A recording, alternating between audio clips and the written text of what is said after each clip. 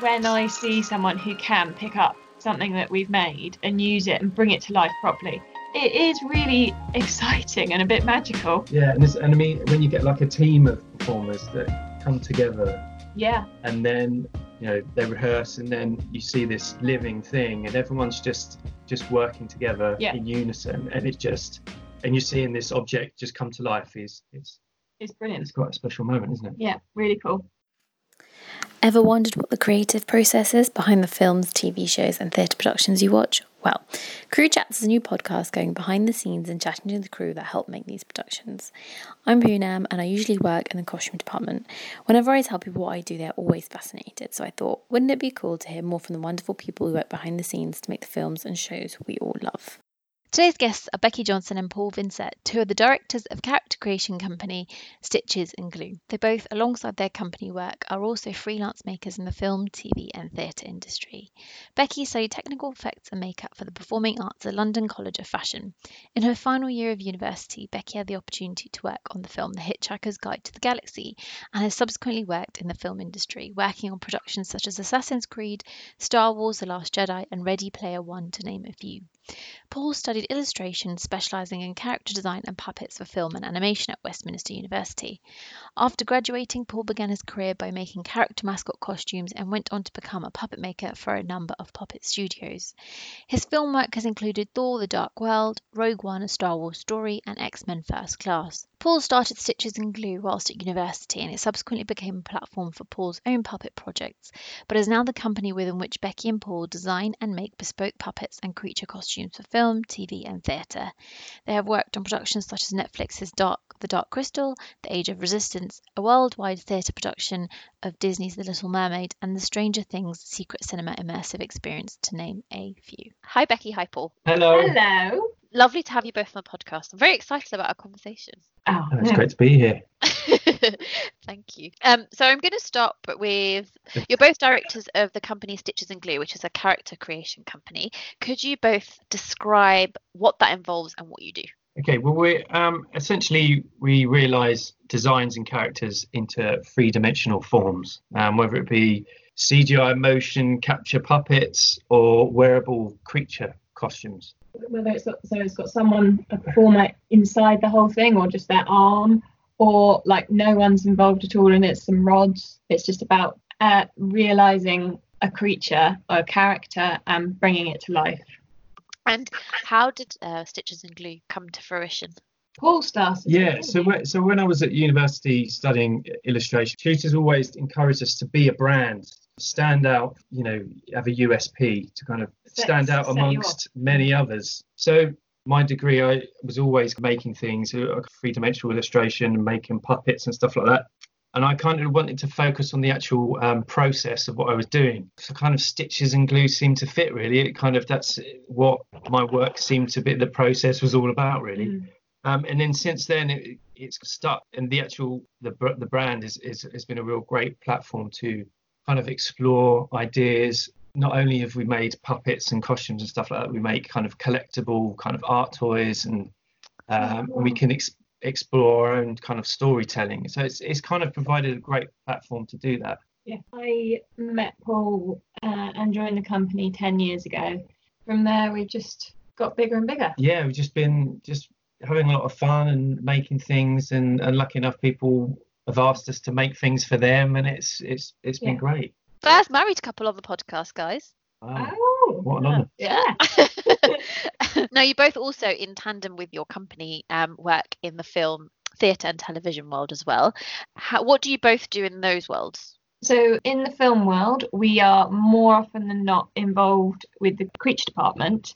Creature effects. I mean, that can be anything from a creature suit, like we were saying, putting some sort of a performer in an entire suit, or it's making a puppet, or just a prop, I suppose. Yeah. Sometimes. And then also we get involved in the costume department, so muscle suits and costume proppy things. So the odd masks as well. Leathery bits and pieces and masks. Yeah, all sorts of stitches and gluing. Yeah, I mean, there's a massive overlap. Yeah. working on these bigger movie productions that we get to work with incredible creatives, like yourself and others, where we get to kind of share experiences and learn from them. Yeah, definitely. And that's kind of all part. That's the great thing about our industry, is you're working alongside other talented people, and it's on a personal level, and it's great. Yeah.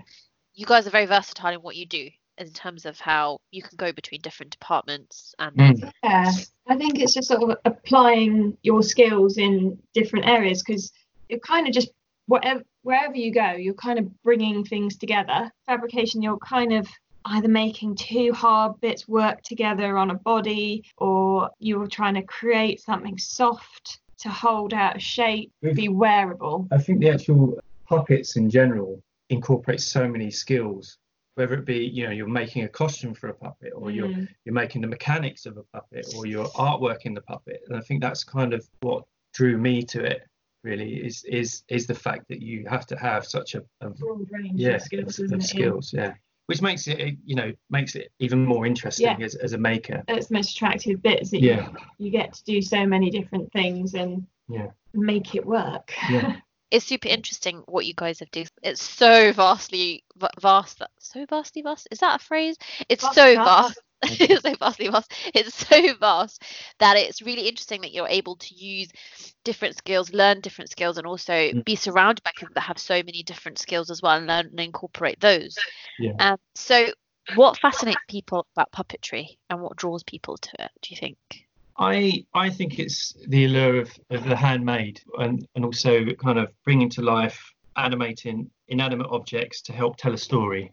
Puppets are always mystifying to an audience, and I think we're just intrigued by it. I think and I think sort of in comparison to the slickness of CG, how it just looks real on the television. Yeah, and everything is kind of perfect. I think puppetry isn't maybe it's kind of it's just you can see how it happened. Yeah. So when you go to a theatre show and there's a puppet being used in a Bunraku manner, and you can see the puppeteers behind performing, there's something really special about it, and you get to appreciate, because you can see what goes into it, the effort. And the puppeteers have always got such an incredible focus on what they are performing, and put so much into it. And even though quite often puppets in theatre just have one expression, they can have animatronics and stuff in their face, but more often than not, they just have this one expression, and it's just through the complete, the subtle, simplistic movements that they do express how that puppet's feeling, and breathing life into an object is quite incredible. And being able to produce something that moves as it should, so it can perform those moves, is really exciting. So I can't puppeteer. When I see someone who can pick up something that we've made and use it and bring it to life properly, it is really exciting and a bit magical. Yeah, and I mean, when you get a team of performers that come together, and then they rehearse, and then you see this living thing, and everyone's just working together in unison, and and you're seeing this object just come to life. It's brilliant. It's quite a special moment, isn't it? Yeah, really cool. And then they break it. I did tell you.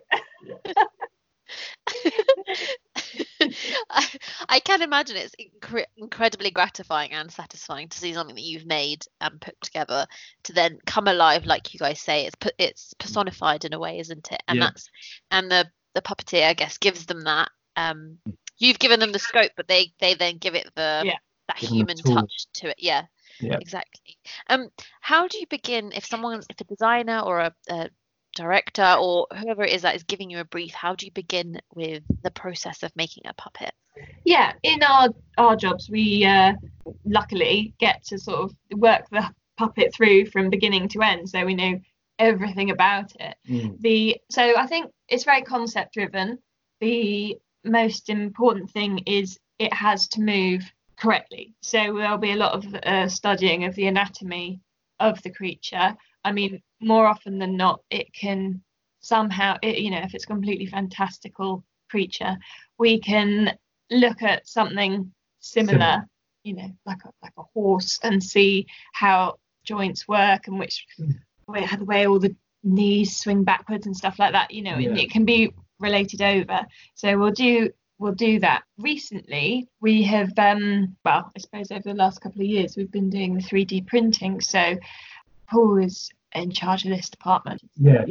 So lots of jobs recently we've been working with visual effects. They vary from job to job, but a visual effects department will come to us and they've got this already formed character and it moves a certain way, and then we would then look at their kind of footage that they've put together and then work backwards and try and make that work practically with a handheld physical make, which brings another level of kind of problem solving and layers of issues to resolve, but it's fun as well. It's Dark Crystal, for instance. We both worked on the new Netflix Dark Crystal, and that was a real marrying of visual effects and practical effects, and it was kind of the perfect example of the two coming together and working really well. So that was, I think, really encouraging. In particular, there's a character called Law, who started off very much as a visual effects character, and he wasn't going to be a puppet, and the whole team felt very strongly that it would be a brilliant puppet. And I think they were toying with the idea for a long time before we even came onto the project. But by the time that the creature department was up and running, I think they still thought it was going to be a visual effects thing. Just because of the way that it moved, and I don't think they physically thought that it could be done. So we said, can we have a go? Yeah. And I think they gave us 6 weeks to proof of concept. And I went back into the workshop. I said, good luck, Paul. And he did it. It was amazing. So they had the creature in the computer walking. So it had this walk cycle that it had to do. And so the character itself was designed by Brian Froud. Then a company called DNEG kind of conceptualized that as a digital working kind of model, and it had already an existing walk cycle, and the rocks would move a certain way. And it had a character developed, along with Louis the director. They'd formed this character. So we had this digital kind of working puppet, worked great on the computer, but how could we then take that and make it work practically? So it was to have a walk cycle. I studied it over and over again, and the way that the rocks kind of moved, but it was kind of fun to work that as a brief. Having that and like, right, okay, so this needs to move that. So then that impacted the design of it. So that was quite fun actually, to go from that side of things and make it practically, and then as well as having like a 2D sketch. It could literally be a really crude 2D sketch, and we get sent those all the time. And I want this made as a puppet, so then we'd develop that and we'd sculpt it. It's a real mix of ways of kind of approaching a make, really, and it's quite fun to have a variety of different ways. So once you've been given that sort of drawing or video, and then and you say you start by sculpting, what happens after that? Well, it depends. It can change, but the norm seems to be that. So we'll either sculpt it physically, or it'll be in a computer, sculpt, which will then divvy up, break it into parts where we think that the joints will be and everything. And then quite often we will take patterns from the 3D form. We'll either print the bits out or have the sculpt and take patterns from that and then rebuild it in a lightweight plastisate or something like that, and scale it up at the pattern stage to whatever size it needs to be, and then start trying to work the sort of the skeleton and how the joints are going to work, which it's so hard. Shoulders in particular are extraordinarily hard, complicated, really hard joints. Knees and elbows and wrists and ankles, generally quite straightforward. It's the hips and shoulders, and the head is a tricky one. And then also with like traditional sort of theatre puppets, you've got to think about the handles and how it's going to be held and operated at this point as well, because you need to build in the strength for the handle to be attached to it to support the whole weight of the puppet. And once you've started adding batteries for lights and all sorts of jazzy things, the weight does build, and that's something you have to be very aware of. But I think the thing that always is paramount is the performance side of things. Really, is that how the performer is going to use whatever you're making, and that takes precedent over everything else. That if it's a suit, it's got to be comfortable to wear. It's got to be fit for purpose. Yeah, exactly that. That's kind of, I think, it's always that, and then we kind of almost work from that. With regards to like the handles and stuff like that, it's balancing the weight of a puppet so that it can be manipulated by however many performers. Ergonomic, because they're going to be doing it heavily. It's going to be used a lot. I think when we're making puppets and the suit, it is all about you're making an element, then you're testing. You're kind of constantly. I know Becky might have already said that she's not the best puppeteer, but when you're making something, you're constantly testing it all the time. All the time, you're testing those joints. You're making sure it works. And you kind of have to. Yeah. I mean, it's funny being in the creature department, like on Star Wars and also in Dark Crystal, you're always trying things on. There's always someone kind of walking around with this fat suit on or these big like odd feet.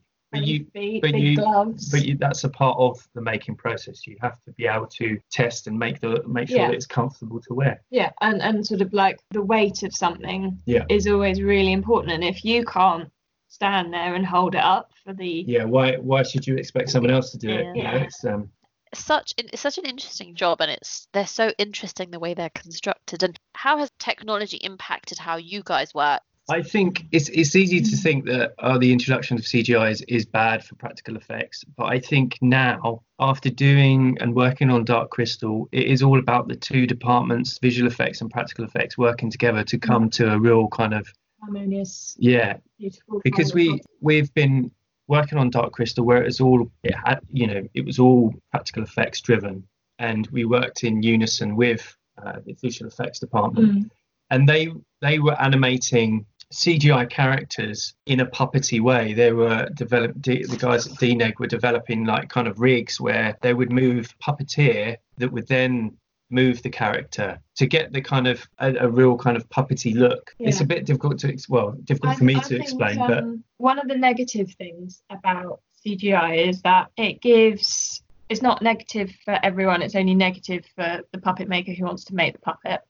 in that it gives the director longer to make decisions. So to make the puppet to be on set, you need to know in advance what it is and how it's got to be done. CG can buy a lot more time because it can be done way later after the shoot's over and added in. So quite often, sometimes they're like, oh, we just can't decide what it's got to do, so we'll do it in post, which is absolutely fine. When it works together though, and you've got, say for example, you've got this lovely puppet moving beautifully, and you've got all these rods poking out of it left, right and centre, and puppeteers that need to be removed, it's lovely. It's the best of both worlds. We've done a lot of work recently, which is, as I said, we've kind of worked from a visual effects character and then made a kind of physical puppet from that. It's I think you just have to embrace it, really. I mean, I've learned a lot more digital kind of skills, sculpting and CAD engineering kind of software and you just have to embrace it and get on board and let the two. It's an amazing tool. Yeah, it's really again, great. it's another tool, and you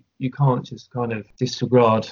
Because also you're still getting performers are still wearing CG suits and kind of movement is a massive, it informs character based things. So it's just about the two working together. And it's exciting to kind of change the dynamic and bring new technologies to particular art forms, like making puppets. It's been around for hundreds of years, and it's kind of really encouraging that the advances in technology is still evolving puppetry as an art form, especially from a making standpoint anyway. It's next level, isn't it? Yeah. I was curious about how that technological aspect does impact you guys. No, I think it's a really good question. It's a really helpful tool, because otherwise you're hiding people behind trees and covered in leaves and stuff like that. And if they can just stand there in a green suit and then get removed afterwards, brilliant. If you've got the budget for that. Yeah. But as you say, you can be really inventive on on set and literally do what Becky said, hide people behind trees and under leaves. I got a friend of ours, puppeteer, sent us a picture of him, Hampstead Heath, and he was puppeteering this particular thing, and he literally was covered in leaves to like kind of mask him out of the shot. And it's just, but that's what's so incredible with like working with puppets and stuff, and it is being on set. And you, again, like, that's what the puppeteers bring as well, is their unique approach to look at a situation, see what they've got and how they can make it work. Exactly. It's the problem solving on set that then brings another layer of, you know, challenge to what we do. Because also we're in the workshop making the puppets, but when you get to travel them onto set, and again, you have to think on your feet and, you know, take puppets apart so that they can work for specific shots. Yeah, very modular builds. It's again, that kind of changes the way that we approach things. So. Yeah, it's really fascinating. I think we could spend quite a lot longer talking about the whole process. But yeah, so I'm just going to circle back to your beginnings. How did you both get into the world in which you are currently in? Well, when I was very young, I helped my dad to build an Audrey 2 puppet in the garage for a production that my sister was in. We built this Audrey 2 out of a green sleeping bag and some hula hoops, and I loved it. I just really enjoyed the process, and I didn't know that what I do is a job at all. I mean, we didn't have the internet or anything magical like that when I was a kid, and I fumbled around, not really knowing where to go or what to do for quite a long time. And I heard about, I don't know even how I heard about my degree at LCF. So I applied, but I didn't have art GCSE or art A level. Just because my art teacher completely crushed me at school, and I didn't choose them as options. So they said, "Oh, bring your portfolio along to the interview at LCF," and I just didn't. I completely flummoxed it and just didn't have that, so I didn't go. So then I took a year out and I worked in Habitat in Cheltenham in the lighting department. And they asked me after a while if I would like to train to become a manager, which I was very flattered by. But it made me think, no, this isn't what I want to do. I'm going to reapply. So I made my own portfolio. I made a load of weird bits and pieces and made my way into London. And I went to the interview, and I couldn't believe it. They gave me a spot. So I had a brilliant time at LCF and still didn't really know how on earth to get a career or anything. I pretty much just thought I'd go home and work in Habitat again if I could get a job. And I managed to get some work experience on Hitchhiker's Guide to the Galaxy, which just happened because I was working in a pub and I bumped into a girl who used to do my course, and she said, "Oh, you should write to them." And I did. I wrote a letter saying... This is to Henson. To Henson's, yeah, which was in Camden, which I had no idea. It was just up the road from where I was living. And I wrote them a letter, said I'll make a good cup of tea. And so I did. I spent the entire Easter holidays of my final year at uni working on Hitchhikers, and it was the most amazing experience. I learned so much on that. And then I went back to uni, and the lovely people that I'd met on Hitchhikers recommended me to the crew on Charlie and the Chocolate Factory, who Neil Scanlon was supervising, and they gave me a call and asked me if I wanted to go and assist them. And I really couldn't believe it. I was just beyond ecstatic. So I went, joined those guys, and then from there, those lovely people have recommended me for other jobs, and it's just kept on going like that. And that is amazing. About tea making skills. Yeah. Just having opportunities came your way, and you took advantage of it, didn't you? You kind of just jumped in and did it. I was just so keen and grateful to have been given that opportunity. It was amazing, absolutely amazing. Mm. That is an amazing story. I also the randomness of it as well. The person you met in the pub as well. So Susan Adams, you know Susan? She's a costume maker, and it was actually Guy, her husband, and he was in there having a drink with his friend, and I was serving them, and then Susan joined them, and she had this top on, and it had this beautiful script about costume and stuff. And I just said to her, I know loads of people who'd love that top because of the costume part of LCF. And guy was really proud of her, and he said, she's just got a job on Hitchhiker's Guide to the Galaxy at Henson's. And I was like, oh my god, that's amazing. And she said, you should write to them. So I did, and because I was good at working in a pub, I'd done it for quite a few years, and I just for it to lead to something like that, I mean, it was a huge pivotal moment in my life, I think. Yeah, that's an amazing story, and I think, and also it just takes, I think I probably mentioned this before, it just takes one person to take a chance on you, and it changes the whole trajectory of your life very quickly. And I think that's quite nice about our industry, that people are willing to take chances on people and give them that opportunity, whether it be like work experience or just coming in to see something. Or I think it's such a valuable part of what we do. It's important to really, when those opportunities do come to you, is really take advantage of them and do the best that you can. Yeah. Because like Becky was saying, you never know what then that's going to lead on to. Yeah, it's definitely being open-minded about everything. Oh, I was just happy to be there. Yeah, exactly. Having that sort of that passion as well. Yeah. Paul, what about you? We might have already briefly talked about it. I did, like Becky, as a child, I'd spend weekends with my nan and granddad. We'd make dragons and knights, kind of armor and stuff like that, out of cardboard boxes and all sorts. So I'd always kind of been making, always been drawing as a kid, and then decided to do an illustration degree.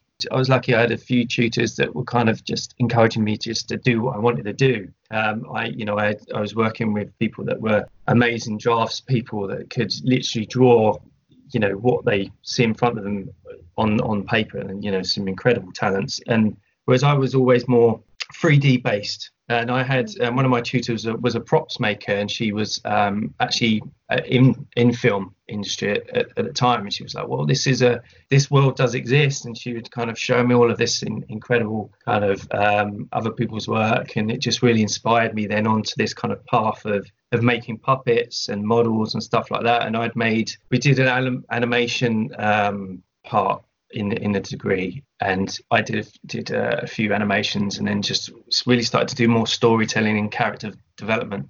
And then that's kind of then spiraled into just building loads of characters, making puppets. I think we shot a couple of kind of student films with me with some big kind of monster puppet being silly. And it kind of meant that when I left uni, even though I didn't do a specific costume degree, the first job I got was for like a mascot making place, and I made character costumes for a bit, and then started kind of venturing into kind of puppet making for kind of theatre shows and stuff. And then it just kind of went from there, and like we spoke about, recommended for other jobs, and you kind of find yourself in a creature department on Star Wars and making kind of insane monsters and aliens, and you kind of pinch yourself and you ask how did you get there. But you can look back and you go, actually I did work quite hard to get there. So but it's like you say, when the opportunities come along, you've got to kind of reach out and grab them and take advantage of them. It's interesting, both your cases, how your formative years, childhood years, kind of influenced what you do now, and it's kind of come full circle. It's weird, like, because it seems so obvious at the time. It's like, well, you're always making stuff as a kid. It's like, well, Mum, Dad, why didn't you tell me that? It's a massive pressure. I mean, I think my careers advisor said that I should be an air traffic controller, which is one of the most dangerous suggestions I think I've ever heard. I'd be appalling at it. So I'm just so glad that I don't have to do that. That would be far too that's a really random suggestion, but actually when you said that, it's a very specific job that she's had in mind for you. But also, you strike me as someone quite calm, so I don't know if that's probably the head that you need for that very high pressure job. Becky calm, that's hand in hand. Into sarcasm there. No, both really interesting stories, and like I said, it's amazing the opportunities you get given, and then the ability to just take them, and then also how your past experience has informed what you do now. What are the highlights of your job? I think, like I mentioned earlier, when you see whatever you've been making come to life and is always quite amazing. And then when you see something else, whether it's a child or another puppet relating to it and telling that story that you've built it to tell, is pretty special. I think just like in general, I can't believe that we're able to do what we do and get paid for it. The fact that we enjoy our job, I think, is we are so lucky, and it's a massive highlight. You know, you get to do something different every day, and you get to work with brilliant people that you love being around, and then sometimes see it on a stage or on the telly. It is really exciting. But on the flip side, it's incredibly hard. Oh yeah, it's a hard job. It's extraordinarily hard work. Long hours and stuff like that. They will never have ladylike hands. It's one of those.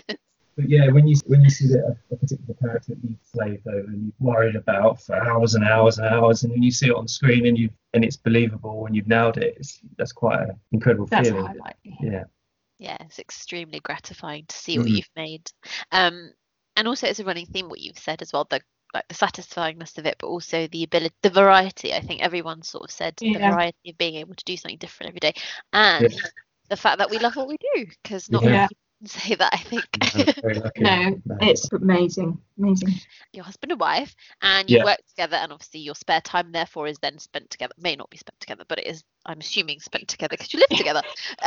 How is it being with each other in a work and life context?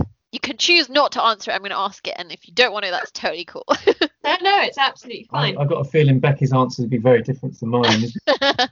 Oh, maybe you go first. Well, I know I'm a little obsessive about work. Really, I'm kind of.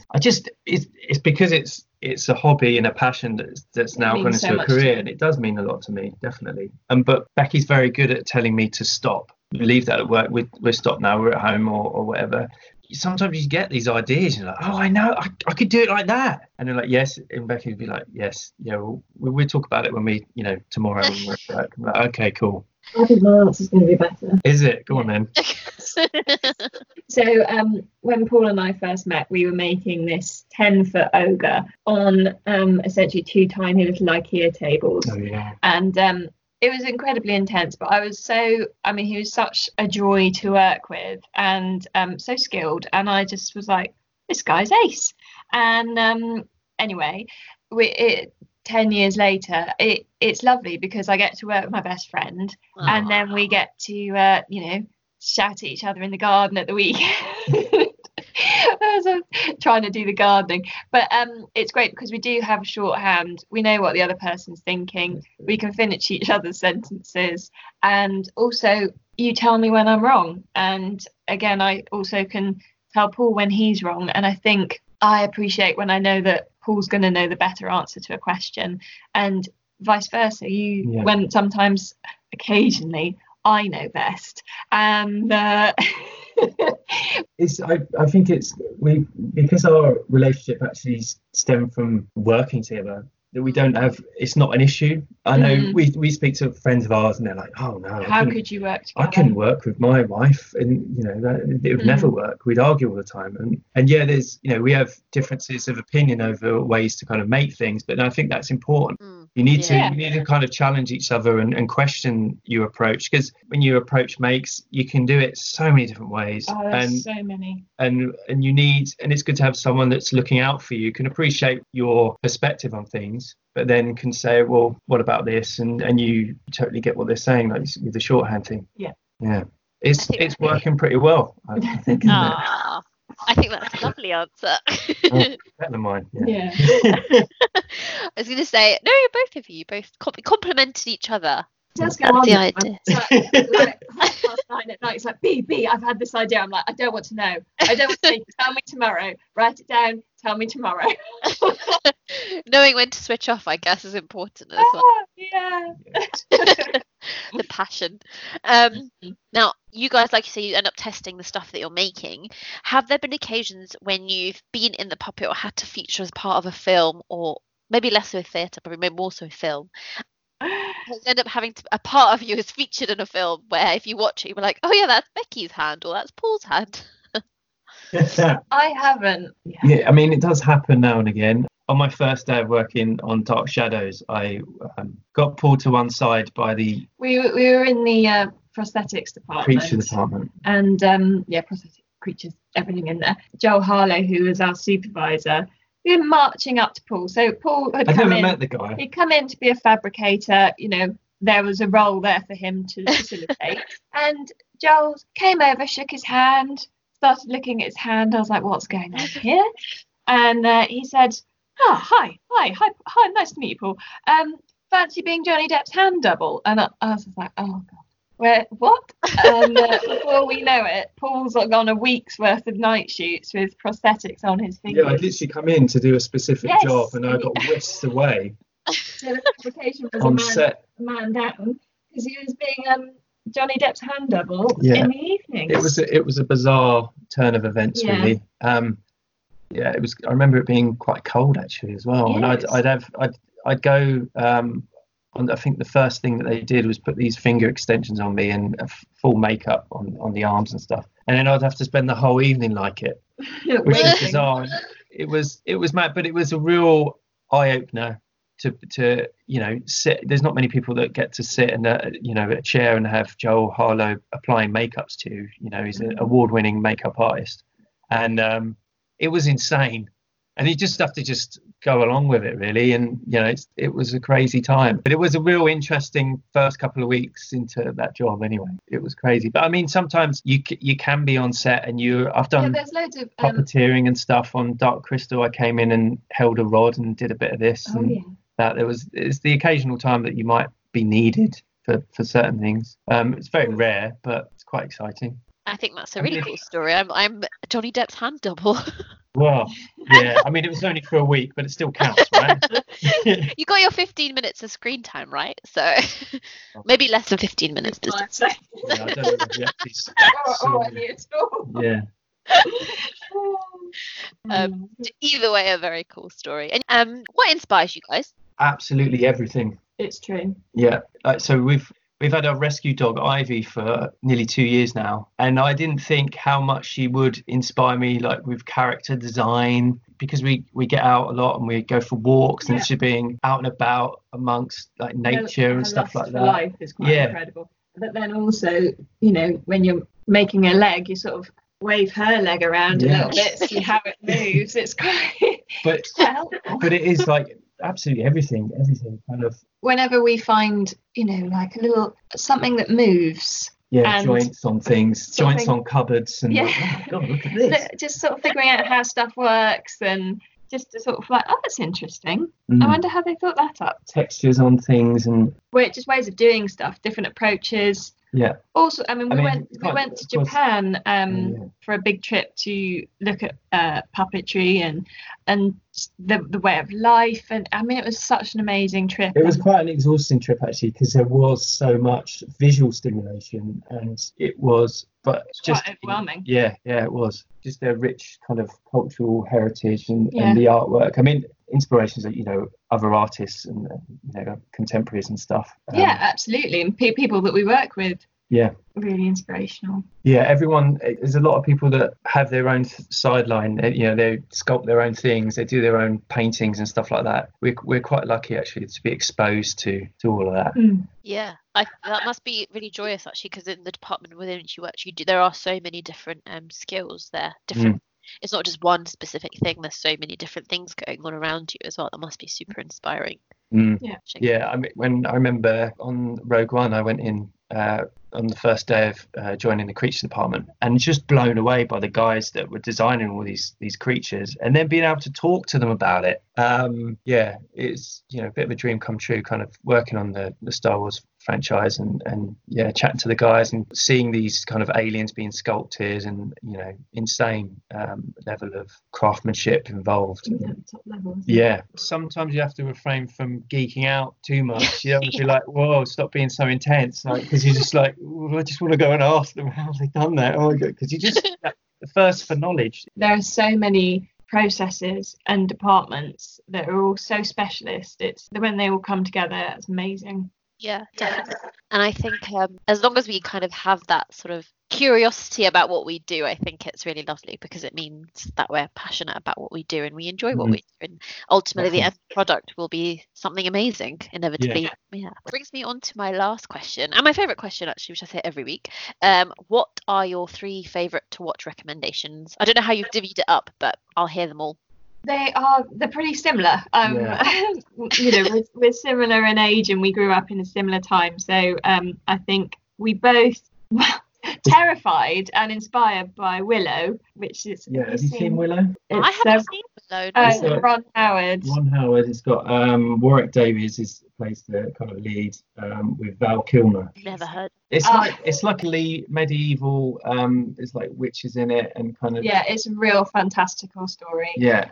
So much happens, and to watch it at a young age, I completely believed that the death dogs, which are sort of Rottweilers wearing fur suits and rubber masks and charging, I just believed they were real, and absolutely terrifying. It had a massive effect on me, and it's such an amazing story. We love that one. You recommend it? It's a brilliant film. Again, it was of a certain era, which is all of our favourites, a kind of late 80s film, and they're kind of where they're really pushing practical effects, and there's a real, was it naivety to them, or is it just a fantastical kind of... I suppose they're very early, but they really hold up. I mean, to me it's a bit more real, because I know that it actually pretty much happened rather than just completely imagined in a computer. I need to add that to my list. Yes. Our next one is The Princess Bride. Definitely of the same era and vibe, both another film that we watched when we were kids. Also terrifying, absolutely. In that particular film, it's got a real mixture of humour, and again, it's kind of what would you say? There's a fantastical kind of wizardy kind of vibe to it. Magical. Is this where she gets kidnapped? Yeah. Okay, I have seen it. Robin Wright Penn. Yeah. She gets kidnapped, and there's the rodents of unusual size. There's creatures in the swamp scene. There's a rodent in it that is actually a guy in a rat suit. There's a scene where they fight. I thought it was real. I really did when I was it was terrifying. That's an important film in our lives. Oh. Another one is Little Shop of Horrors, which is, have you seen that? Oh, I'm really bad. I know. I'm sorry. We need to watch this one for sure. That is, again, it's like kind of was made in the 80s, involves heavily a puppet, which was produced by the Henson's Workshop. And it was also directed by Frank Oz, who performed Yoda, amongst many other hugely important characters. It's so hard to pick your favourite 3, I think. But another one, I was say this as well, Jurassic Park is massive in both of our kind of... It was huge. ...lives, and it still inspires us now. Like the first one was like 27 years ago, I think it was made. 27 years ago. I have seen that film now, I have to say. I have seen it. Good. 27 years ago. I remember going to see it at the cinema. My brother actually won a competition in the local newspaper to get tickets, because otherwise my mum and dad wouldn't have taken us, because it would be far too scary. He won because no one else had entered. It was a question about dinosaurs. He was obsessed. Anyway, so we went to see it, and just that opening sequence just terrified me and him, and it's such an amazing film, and that they built those dinosaurs. It's just amazing. It's a real mixture of practical and CG effects, but like real groundbreaking at the time, and still is really amazing. I think still stand up today. Someone else has also said Jurassic Park was a very formative film. Film life. It is brilliant. It's an epic.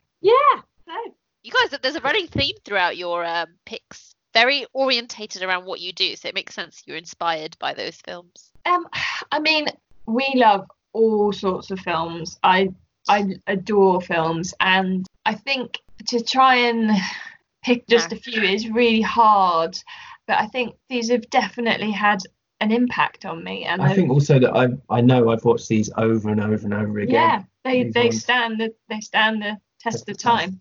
I will be adding the 3 others to my, I kind of think I'm going to say I've seen The Princess Bride.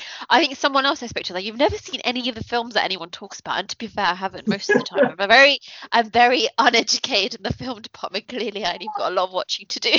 I think I've listened to quite a few of them, and quite often I'm like, oh god, I've never heard of I've this. got friends of mine that are massively into horror, and they're like, oh, have you seen this? Like, no. Have you seen this? No. You're not a fan of a scary movie, no, though, I are don't, you? no.